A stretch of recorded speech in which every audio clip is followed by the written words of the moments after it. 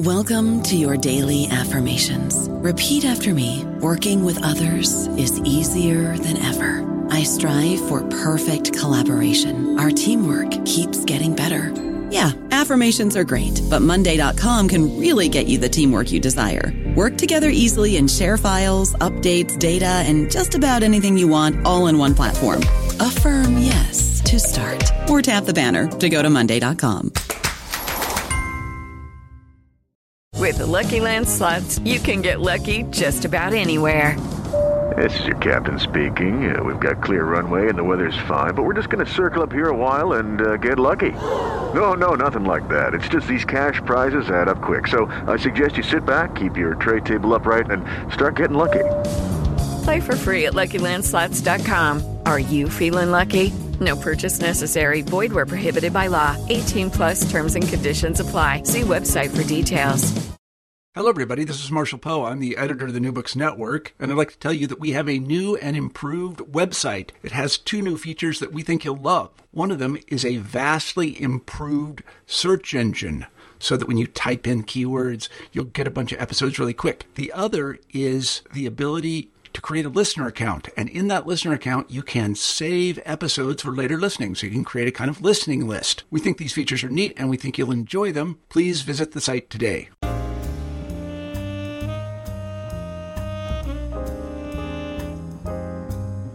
Welcome to New Books in African American Studies, a channel on the New Books Network. I am your host, Adam McNeil. Today, I have Dr. Alejandro de la Fuente and Dr. Ariela Gross, co-authors of Becoming Free, Becoming Black, Race, Freedom, and Law in Cuba, Virginia, and Louisiana, published in 2020 by Cambridge University Press.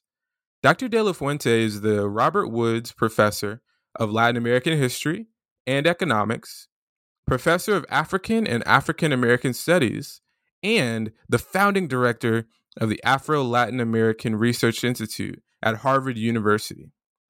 Dr. Gross is the John B. and Alice R. Sharp Professor of Law and History and the co-director of the Center for Law, History, and Culture at the University of Southern California's Gould School of Law. Welcome to the podcast, Dr. de la Fuente and Dr. Gross. Thank you. Good. And, like I was telling y'all offline, it's a pleasure and an honor to have you on the podcast today. I've been reading the book and it's just incredible. And so I'm so excited to get the discussion going. And so with that, I'll shoot it to you, Dr. Gross. We'll let you start off with this one. What are the origins of Becoming Free and Becoming Black? So Alejandro and I have been talking about writing a comparative history of law, race, and slavery for at least 10 years, probably more. But I'd say we got going in earnest about 6 years ago. And I think we both came to this from the study of the law of slavery and race in particular locations in the Americas, but with comparative questions very much in mind. And I think we both recognize that we probably needed to work with someone who had the expertise on, different archives and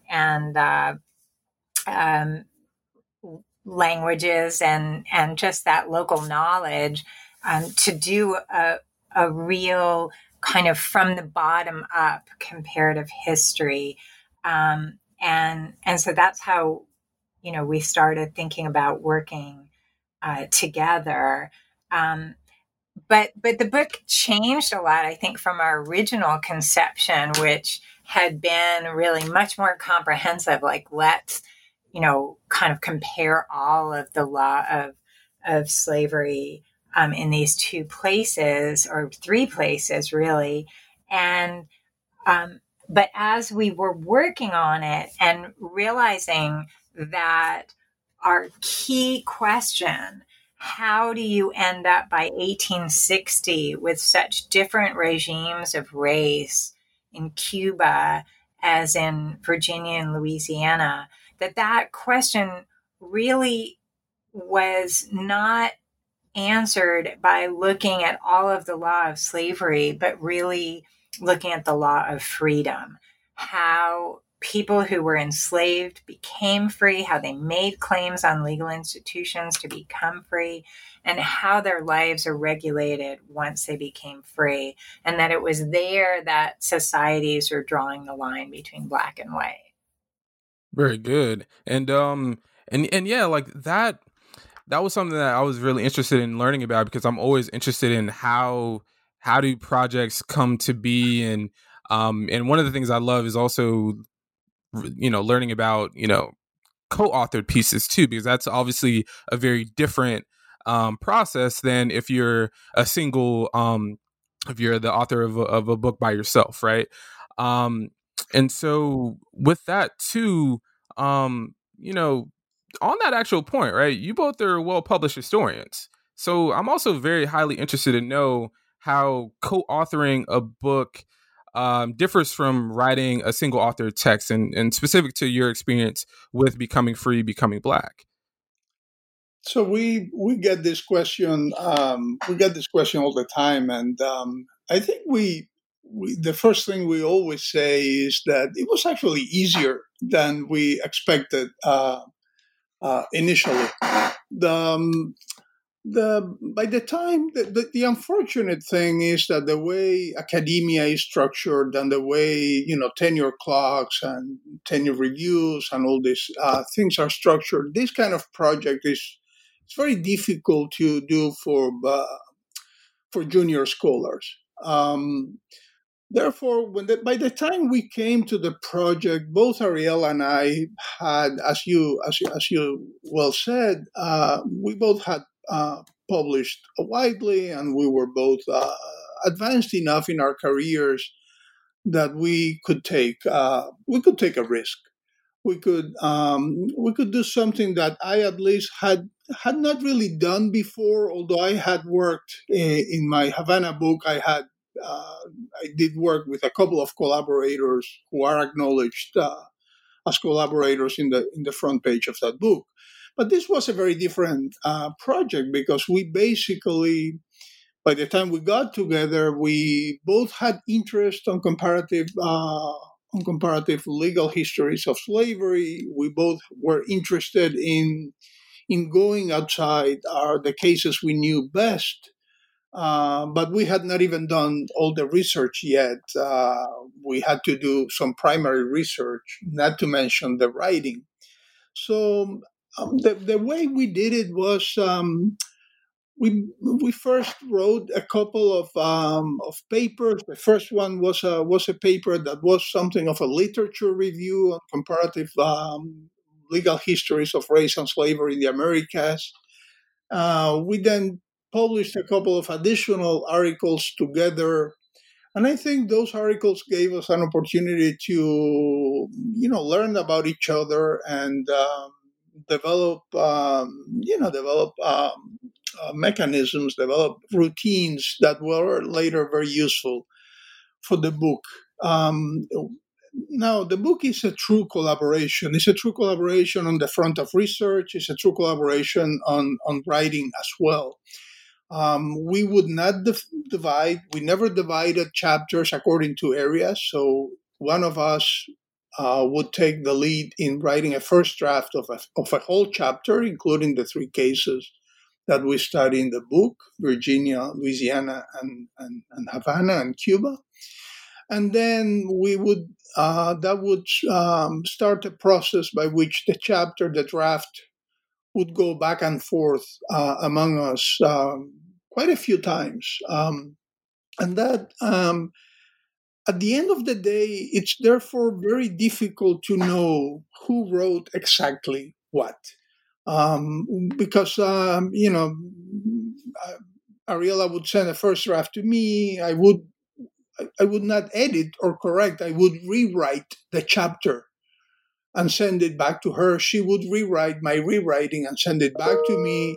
And after several of those rewrites, it was very difficult to say or to identify who had written what. So it was a true collaborative process, and I must say that it was actually I think it looks more painful from outside than it did for us. It was. It was not a process without tensions, because sometimes in those rewrites, there were points that were contentious points. We did not always agree, even on some of the main arguments, and it took us a while, and it took us several rewrites to reach a point in which we developed, through conversation, through exchange, through critical readings, we would develop eventually a common understanding and a common argument about some of the processes that we were trying to describe. And I would just add to that. I think, co-authoring, and one of the reasons it's something people tend to do later, and not at the beginning of a career, it actually takes longer because of that. Because there is the revision and rethinking along the way. But I do feel as though it made our argument stronger, made the research stronger even, because there were points where challenging one another led us to think, we need to know more about that. We need to look at more cases. We need to find out more on this particular question. And so I feel like that was actually a really healthy process, the disagreements at least as much as the agreements. But, I also think it helps that neither of us is really one of those people who's very wed to their particular words. And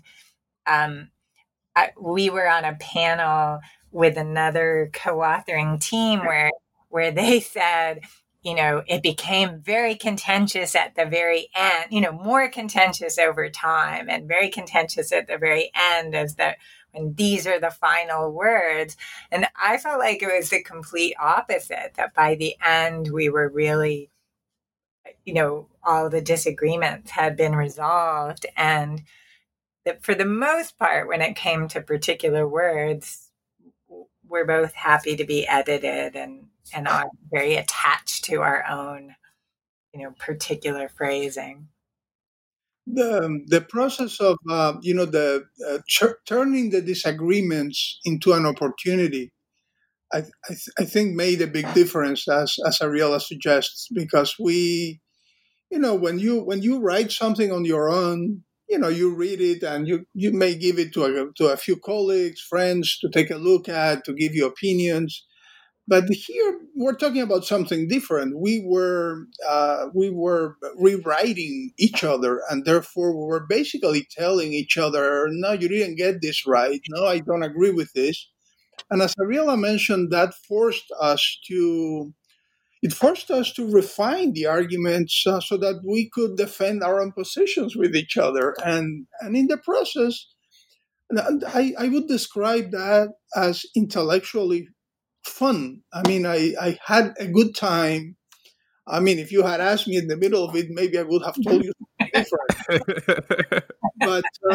But the way I recall this was as a true exhilarating intellectual experience, because I had someone who was reading this very carefully, and when she didn't agree with something, she would articulate an alternative argument, an alternative vision. And in order to contest that, or in order to supersede that, or in order to engage with that, you had to basically bring yourself to the level required to articulate an alternative argument. So, it was actually a great process intellectually. And that's great to learn as someone knee deep in graduate study. It helps me to look through the weeds and see there is hope for collaboration at some point.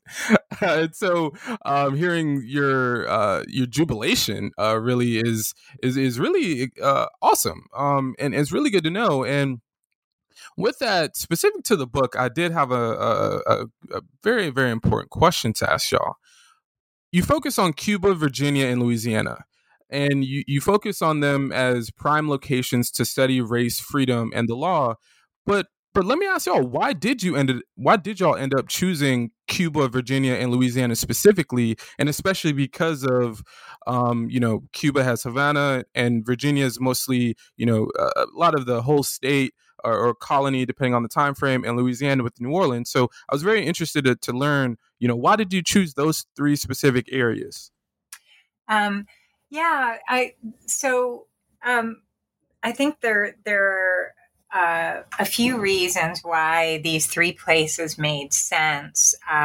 We started with thinking about Cuba and Virginia, which had been a kind of classic comparison of two plantation societies from a Spanish and a British tradition.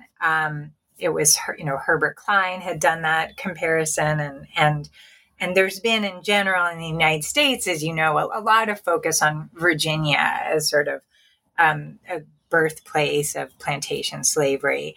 And we really wanted to add Louisiana, both for the French legal tradition of its earliest settlers, but also because it's such an interesting hybrid legally. It's and culturally, right, changes hands from French to Spanish to American or U.S. and also it's kind of a crossroads. So New Orleans is a place where people from Havana are coming to and leaving from, and they're going from Saint-Domingue to New Orleans, sometimes through Havana. And so there's also a lot of really interesting kind of exchange. And although we really wanted to keep the comparative framework for thinking about these legal regimes, it's also, I think, a transnational story. It's not looking at each of these places as hermetically sealed, comparators, but rather as three locations in this wider world that has a lot of connections. And I thought it was very interesting too, because I'm love comparative stuff, and so I was just really interested to know why, because what I enjoyed the most about the comparison that y'all bring up between Cuba, Virginia, and Louisiana is not only the way that things change hands, as far as especially somewhere like Louisiana, but how throughout it all I didn't get lost. Because that's the other thing I always worry about sometimes about reading comparative work is, will there ever come a time when I get lost in the comparison, I guess is the best way to say. But thankfully, to all y'all listening and who are going to buy this book from Cambridge University Press, you will not get lost. It will be never a time that you will. But with that, one of the other important terms that y'all use throughout the book is the term manumission. And I think that, as scholars and such who write about slavery regimes, understanding what manumission means in specific context and broad context, I think is important for those who are going to read the book too. So can y'all define define what manumission is and why it's an important aspect of your comparative study? So manumission is really the right that a slave owner has to give freedom to an enslaved person. So manumission is frequently presented as a slave right, but in fact, if we're talking about the law and about how this social process was understood, it was always really a right of the slave owners. Now, manumission is absolutely central to our argument because this right, the right of the slave owners to to concede freedom to an enslaved person, this right is curtailed, is limited fairly early. By that I mean the early 18th century, in some cases late 17th century, but certainly early 18th century, is limited in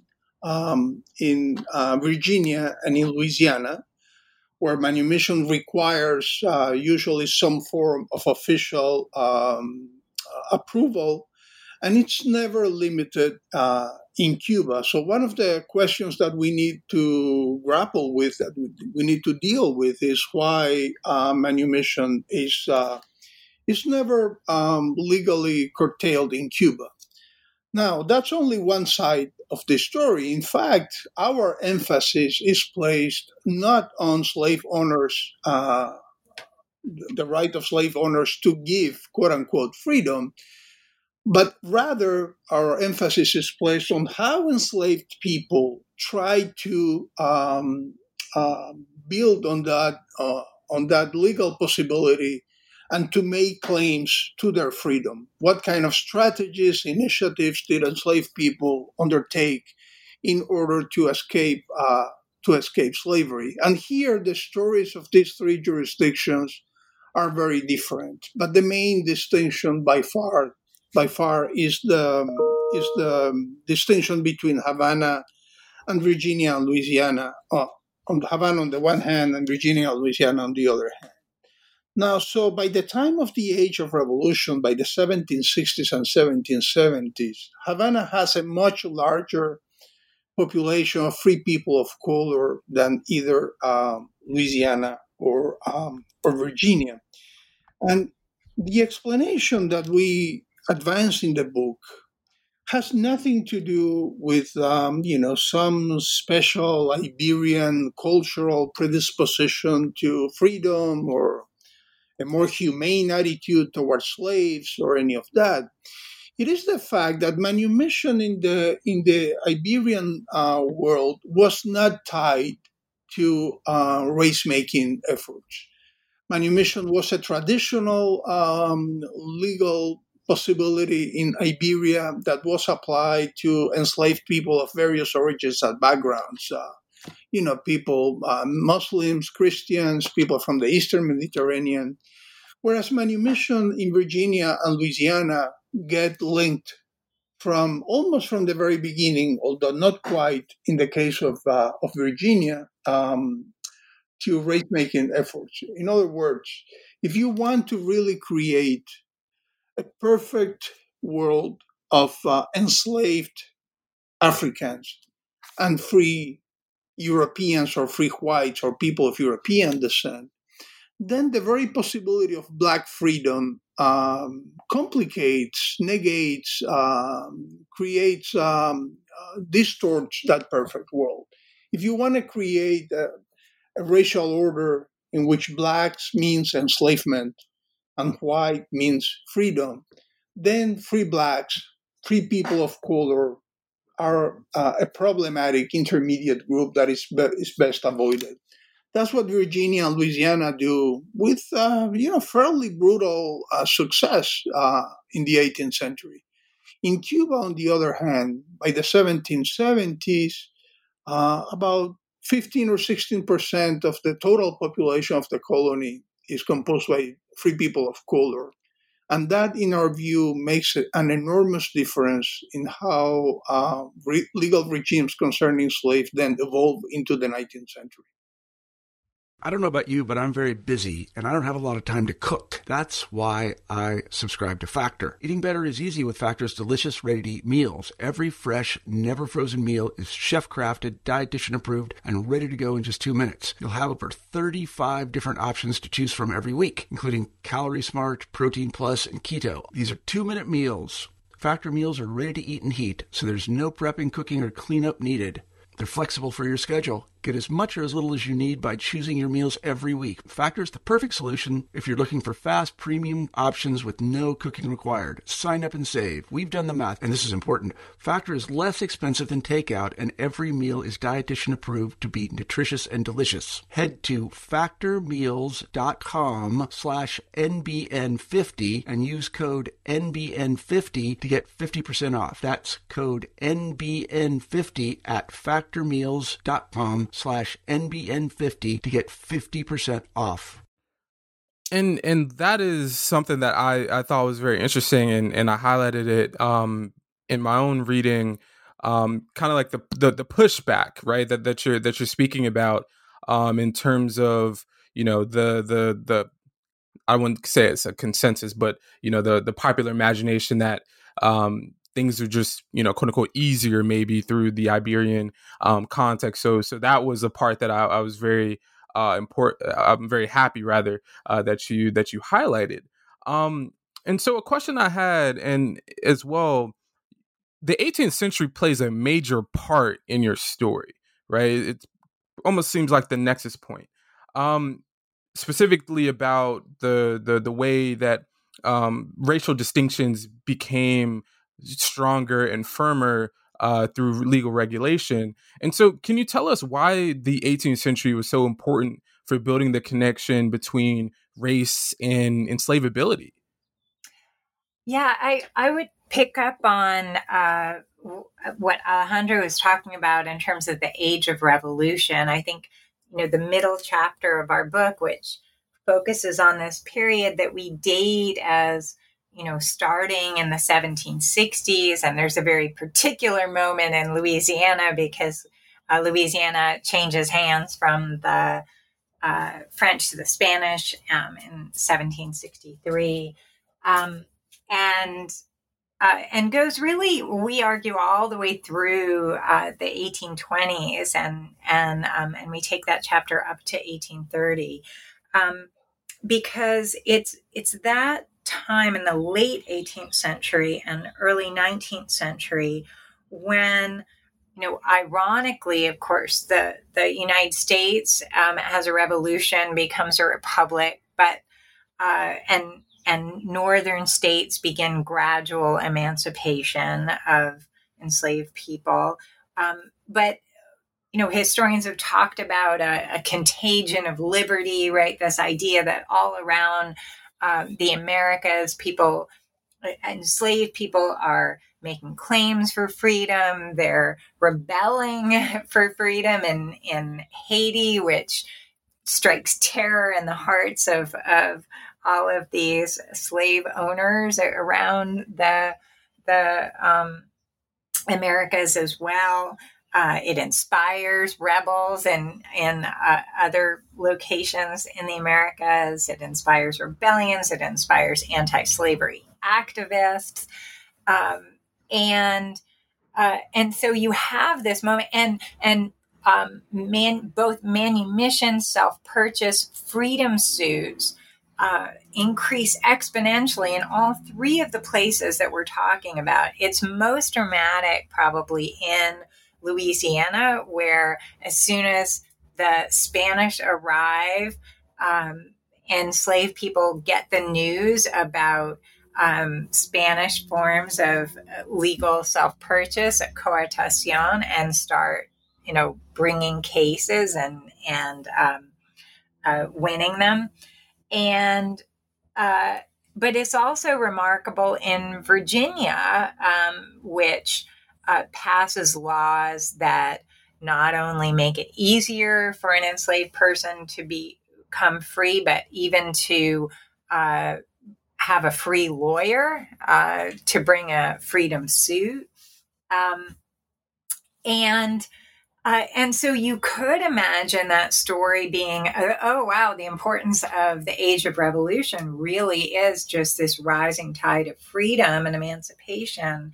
But of course, we know that isn't the case, that in fact, it's the era of the entrenchment of plantation slavery. It's the rise of the cotton gin, and the cotton economy is the late 18th, early 19th century. So That's happening at the same time as the expansion of the population of free people of color.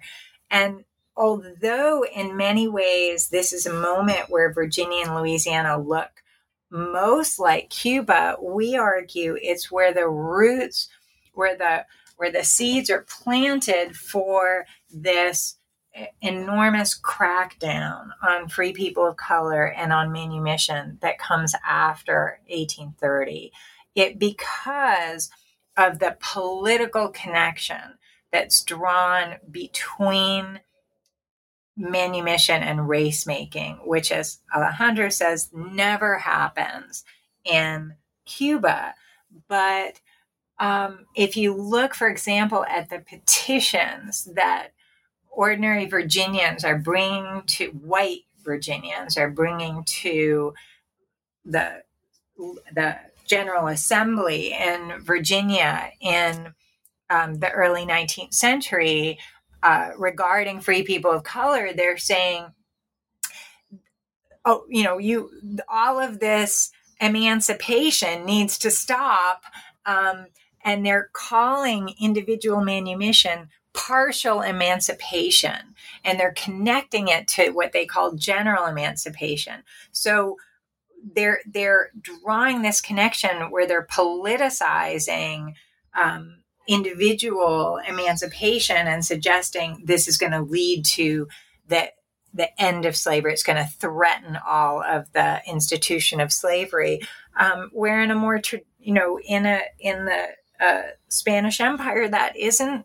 In individual manumission is not seen as bringing down the whole system, and in part that's because of the Republican ideals that are being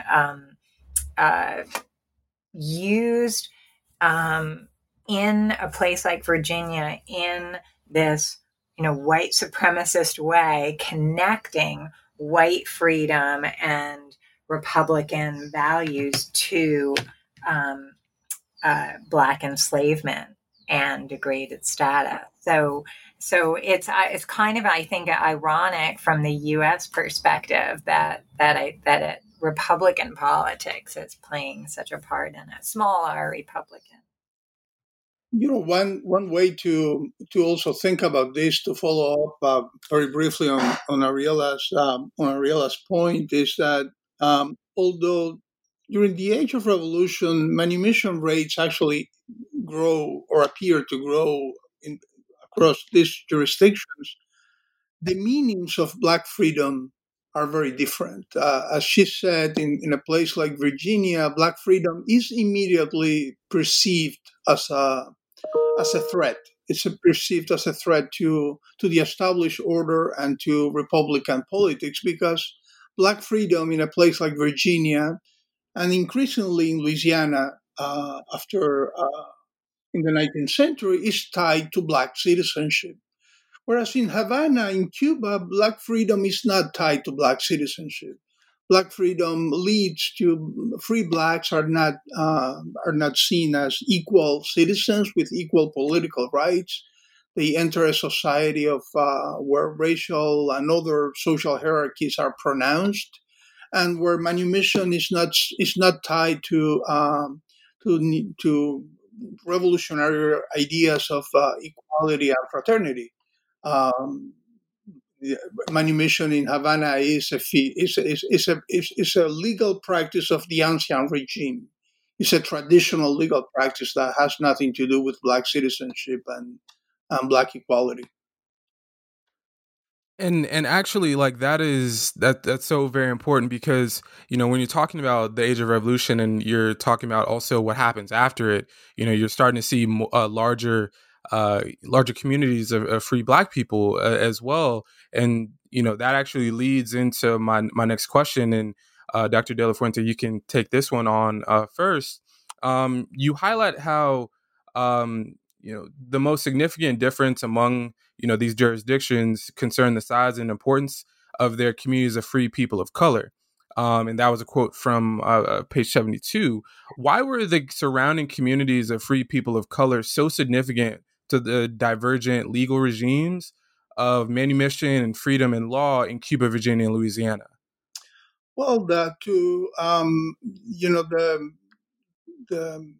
dangers that we were talking about before about Black citizenship, that danger felt to many white people in Virginia, and also by the 1810s and 1920s in Louisiana. That danger felt increasingly real and large and concrete as those communities grew, which they did grow. And it was a significant growth, although it was from rather modest beginnings. But these communities did grow significantly between the 1770s and the 1820s.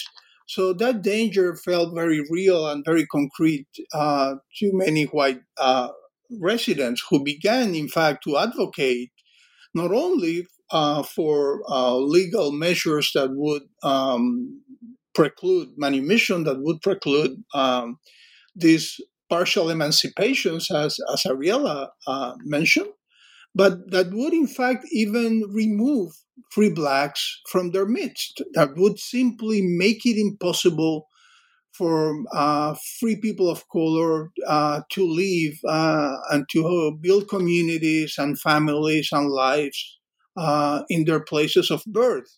And that's the origin of all these colonization processes and initiatives that we discuss in the book. But the size of the community of free people of color matters also in rather concrete and consequential ways, which is that this community provided resources, support, legal knowledge, access for enslaved people to escape slavery. Therefore, the size of that community goes a long way explaining how and the frequency with which enslaved people could escape from slavery, could use different legal resources and legal opportunities, fabricate legal opportunities in order to escape from slavery, either by purchasing their own freedom, finding the resources to pay their manumission price, or by perhaps claiming, as they did in Virginia and Louisiana, that they had ancestors, female ancestors, who were not enslaved Africans, but who were either Indians or free people, and therefore that they should be free. So the existence of this community is quite important. And here, this goes back to your previous question about the 18th century.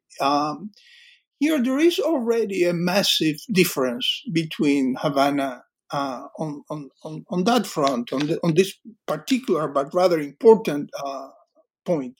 There's a massive difference between Havana and Louisiana and Virginia by the 1770s. Havana already has a much larger community of free people of color.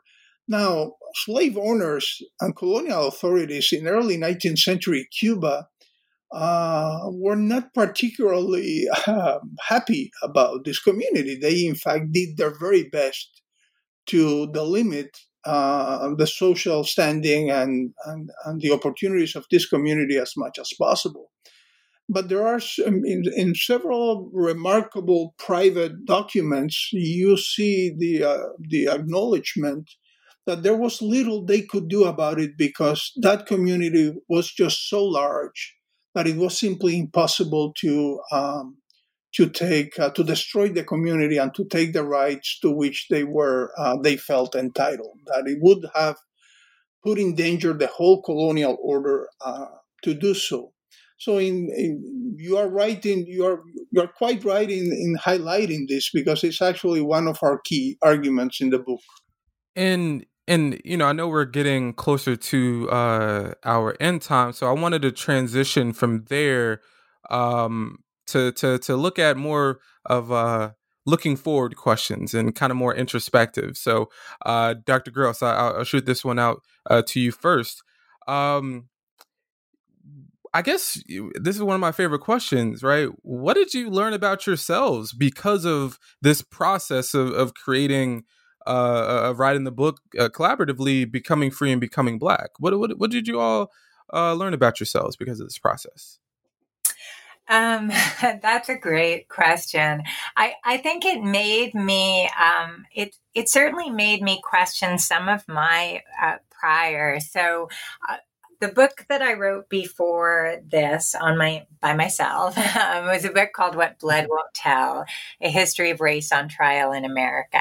And What Blood Won't Tell looked at trials of racial identity, where courts are trying to figure out whether someone was Black or white or Indian. And it argued that over the course of the 19th and 20th centuries, that these contestations over race in court really helped constitute both Blackness and whiteness in America, but particularly the linkage between whiteness and citizenship in U.S. law. And but a big piece of it for me was about discovering all of these middle grounds between Black and white, and groups like the Melungeons and these entire communities of racially ambiguous people in the United States who lived with kind of contested racial identities for a long time, and one of the reasons I was so interested in the comparison with Cuba was because traditionally the comparison between Latin America and the United States had always been contrasting the fluidity and multiple racial identities of Latin America with the kind of black and white one-drop rule of the United States. But since I had been arguing, no, actually the United States wasn't just black and white, how would that look to me when I started to look comparatively? And I think it did. It strengthened some of what I had thought about U.S. history before, but it also challenged some of it. That is, comparatively, as much as I want to emphasize, right, the claims to citizenship that people of color were making in the United States, and the extent that people did live between black and white, and the challenges to that black and white world, by contrast to the possibilities or opportunities that were open to people of color in Cuba, I had to acknowledge that they were less in the United States, and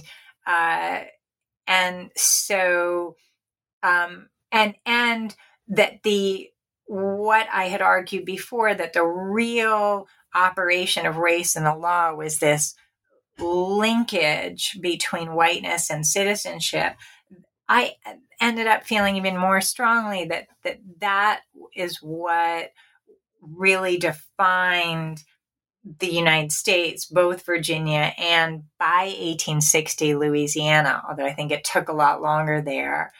But what defined the racial regime in contrast to Cuba was this linkage between citizenship and whiteness, and that is, it's a tragic and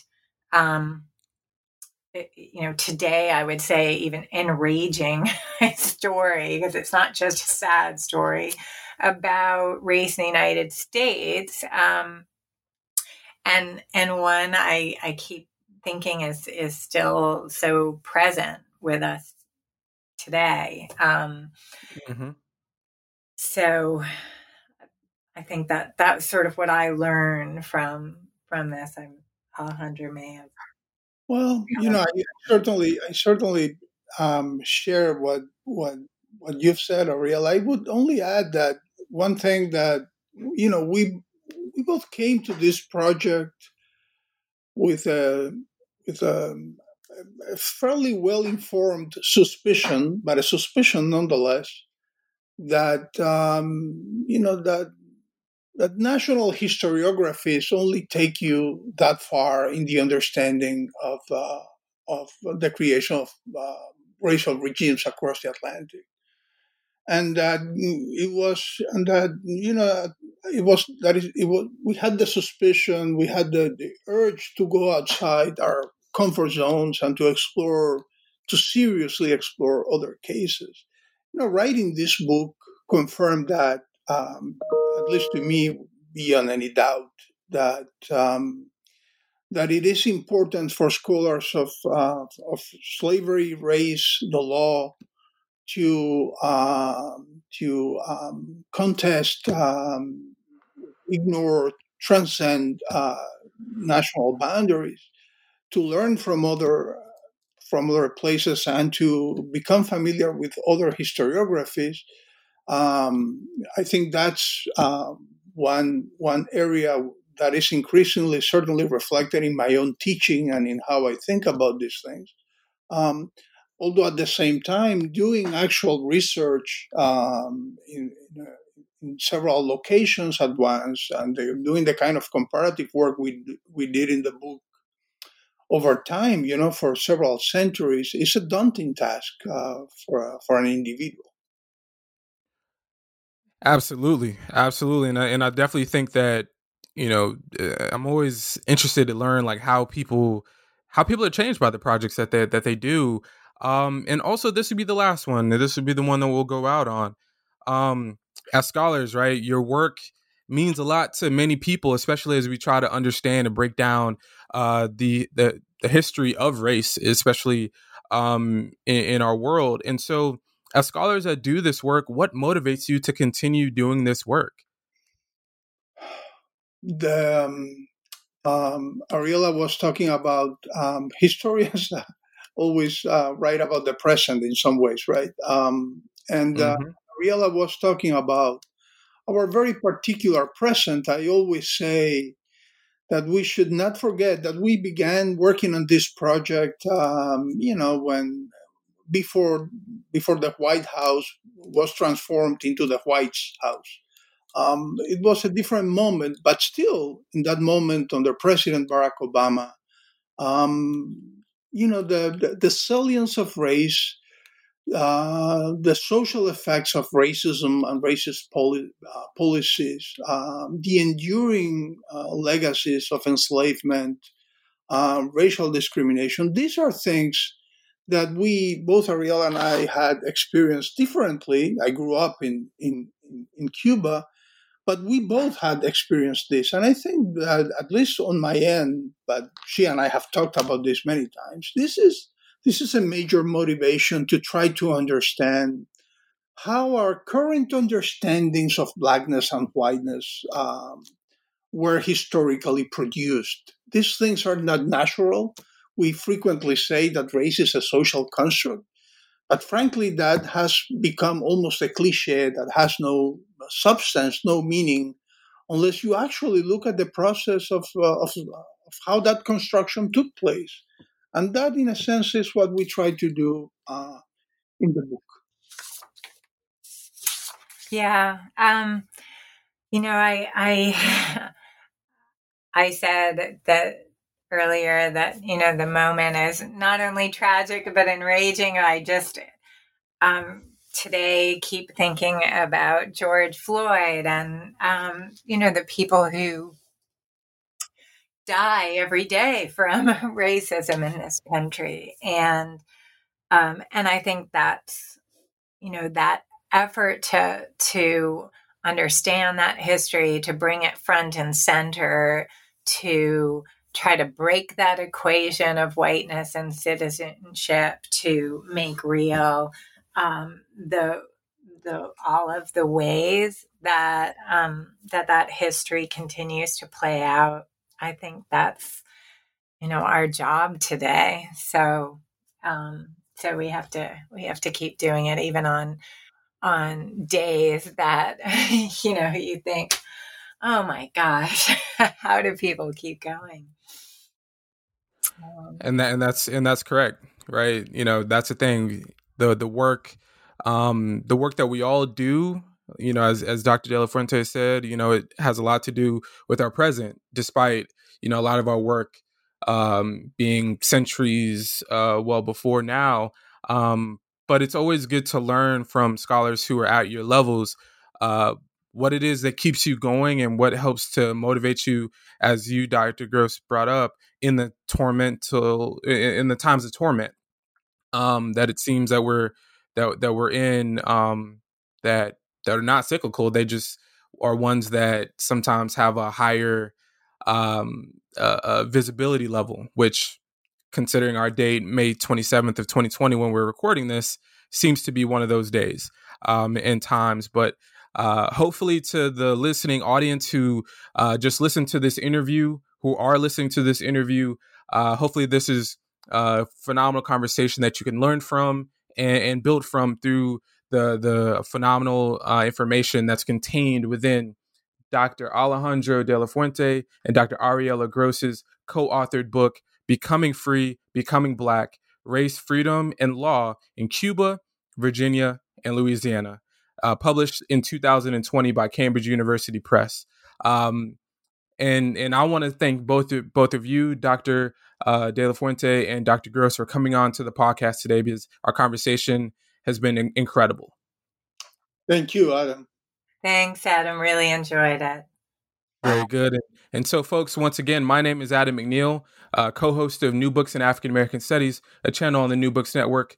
Please rate us and review us. Please show us and tell us how we are doing. And please also buy this phenomenal book, and also buy more books from Cambridge University Press. And Dr. De La Fuente is also an amazing co-editor of the Afro-Latin American history series at Cambridge University Press. And we have some phenomenal books coming out from there. Hi, Dr. Barragan. I know you're listening. And so I know that you guys are going to support, as you always do. And thank you so much for your support. And once again, please rate us or review us wherever you get your podcasts. And so it's over and out time, y'all. Thank you so much from New Books in African American Studies. Adam McNeil, over and out.